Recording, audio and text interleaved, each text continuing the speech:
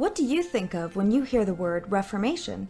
We'll be discussing the way people reformed religion and how those religions influenced politics around the globe on today's episode of Footnoting History.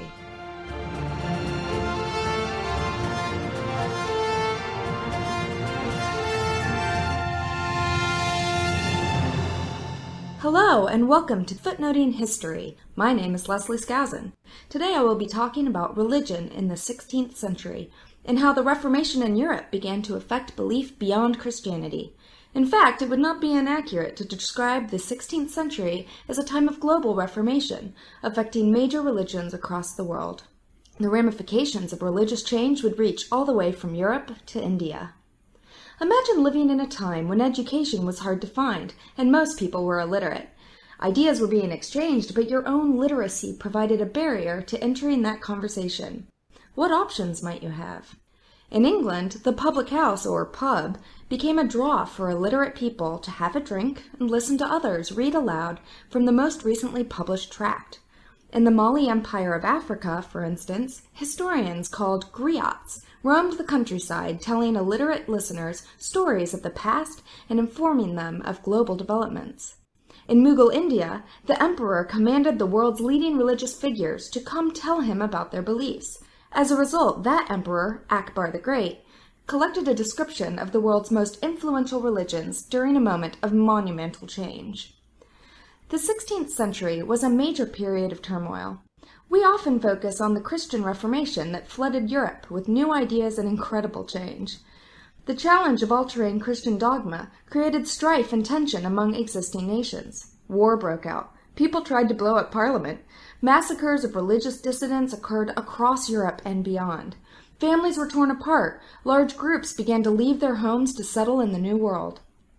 All of this change affected people's daily lives, too, as the alteration of the Church's influence created opportunity for stronger legal courts and the growth of little kingdoms into fully formed nation-states. This all occurred as European monarchies were sending more and more ships along the coastlines of Africa through the empires of Mesoamerica and into the forests of the American Atlantic seaboard. So perhaps it should come as no surprise that this period of global discovery meant that the tension of religious change was not confined to Europe. When people speak of the Reformation, they most often mean the changes that affected Christianity. But at this time, reformations were occurring throughout the world. The Aztec people were struggling with the conquistadors of Spain and the missionaries that came with them. Surviving temples from this period show the sudden and curious appearance of crucifixes in Aztec art. For the Aztecs, it seems that the blood and body of Christ during that crucifixion fit very well into the rituals of sacrifice and bloodletting.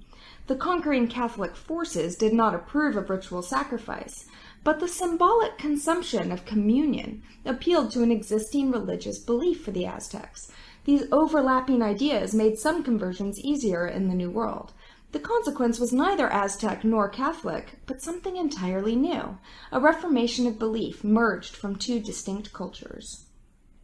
It was in the 16th century that Iran adopted Shia Islam as the official state religion, creating tensions among Muslims throughout the Middle East. The Ottoman Empire helped to spread this tension to other Muslim areas.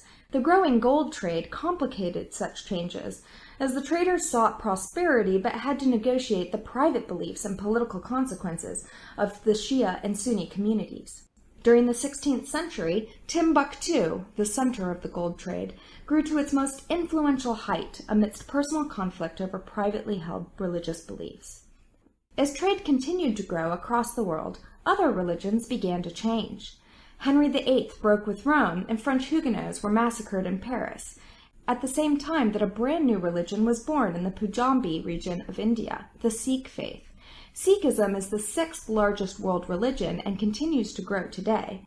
Sikhism is a monotheistic religion in an area where Hindu and Buddhist practices were common. In contrast to the Protestant idea that good works were less important than pure faith in Jesus Christ, the Sikhs embraced the almost Catholic notion that good works would be rewarded regardless of ritual and private faith in this world. A good person of any religion would be rewarded in the next life. The Sikhs rejected the Hindu belief in caste and reincarnation. They were led by a guru that emphasized generosity and goodness over ritual, ceremony, and recitation. Amidst all of this religious turmoil and change, the world was connecting in new ways.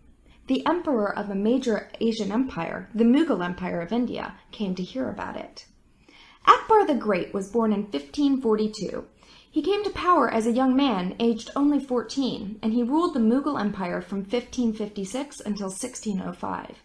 He was perhaps the most capable and powerful of the Mughal emperors, installing new plans to expand the size of the empire and balance regional and imperial authority. Most importantly, he established a system of centralized administration. This would help the Mughal Empire endure weaker leaders following Akbar's death. Akbar ruled an empire of cultural and religious pluralism, yet he managed to draw the regions into a state of unity. How did he accomplish this? Well, he created a system of tributes that paid into the overall imperial system and provided that sense of unity and protection while also emphasizing the importance of local cultural variation. He rewarded difference. Akbar instituted the cooperation of Hindu chiefs. Rather than allow them unfettered regional authority, he brought them under his power through a series of threats, incentives, and power plays. He wanted them to be different, but not that different. He sent imperial troops only to those chiefs considering open rebellion. His tactical use of imperial forces allowed for widespread reputation without having to fight the entirety of India at once. Once his armies brought a rebellious chief under control, neighboring leaders volunteered to pay tribute and to follow Akbar's leadership.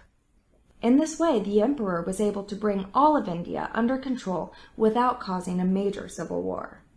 Akbar ruled a major part of India as the world began to reform its major religions. Akbar heard about this religious turmoil and wished to learn more about the conflicts that were causing violence all over the world. But as an illiterate man, he could not simply read the texts and pamphlets being produced. He had no idea what the arguments were about. He ruled an empire with multiple major religions: Zoroastrianism, Hinduism, Jainism, Islam, Buddhism. His policy encouraged tolerance among these peoples. In 1568, for instance, he repealed the Muslim jizya tax that was levied on non-Muslims throughout the empire. Instead, he permitted and even encouraged local worship to follow the hearts of local communities, so long as their political allegiance was strong. And so, in 1575, he called a series of meetings involving the representatives of as many religions as he could contact.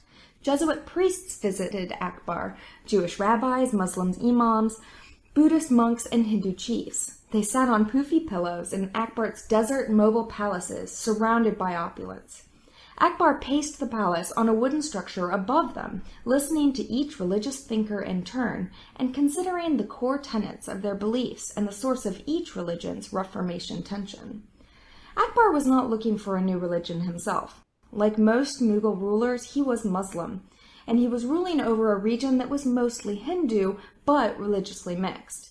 In 1582, after years of listening to religious thinkers, Akbar proposed a new religion called Din-e-Ilahi, or Divine Faith. At its core, Din-e-Ilahi captured some of the best parts of each religion. Divine Faith prohibits the major sins of lust, slander, and pride. Instead, it encourages humility, kindness, generosity, and abstinence. This religion was based on the general philosophy that doing good works for humankind is a good thing. There were no scare tactics, but selfish behavior was seen as the enemy of a well-balanced society. Now, ultimately, only 19 people adhered to Din-e-Ilahi. It would not rise to become a world religion like Hinduism, Christianity, or Islam. However, it was a perfect symbol of compromise, tolerance, and the general well-being of the community. By listening to the religious scholars of the day, an illiterate man applied sensible compromise to religious belief. In a period where wars broke out over matters of conversion and faith, Akbar the Great encouraged people to respect private ideas of God and morality. The choice of celibacy was respected. The idea of being good and giving to your neighbors was encouraged. The specifics of one's faith became less important than caring for each other and ensuring a strong, enduring community. After Akbar's death in 1605, a few of his followers continued to embrace Din-e-Ilahi, but it was more of a symbol of Akbar's rule influenced by the global reformations. The 16th century was surely remarkable in its vast stretch of revolutionary change. Although religion is a private matter, it had real secular consequences in the format of politics, law, and national cohesion. Many credit the religious change of the Reformation to the rise of nation-states, as individual kingdoms adopted specific, unique religions of national character. Most of the world would not catch up to Akbar's commitment to religious tolerance for hundreds of years. Even today, some countries refuse to recognize religious pluralism. Despite the failure of Din-e-Ilahi to become a powerful religion in its own right, its very existence shows a forward-thinking leader embracing the good of all major religions across different sects. This has been Footnoting History. If you like the podcast, be sure to visit our website, footnotinghistory.com, where you can find further reading suggestions related to this week's podcast. You can also like us on our Facebook page and follow us on Twitter, The History Footnote. Join us next week, when we'll be talking about the history of Mozart's opera Don Giovanni. Until then, remember, the best stories are always in the footnotes. See you next week!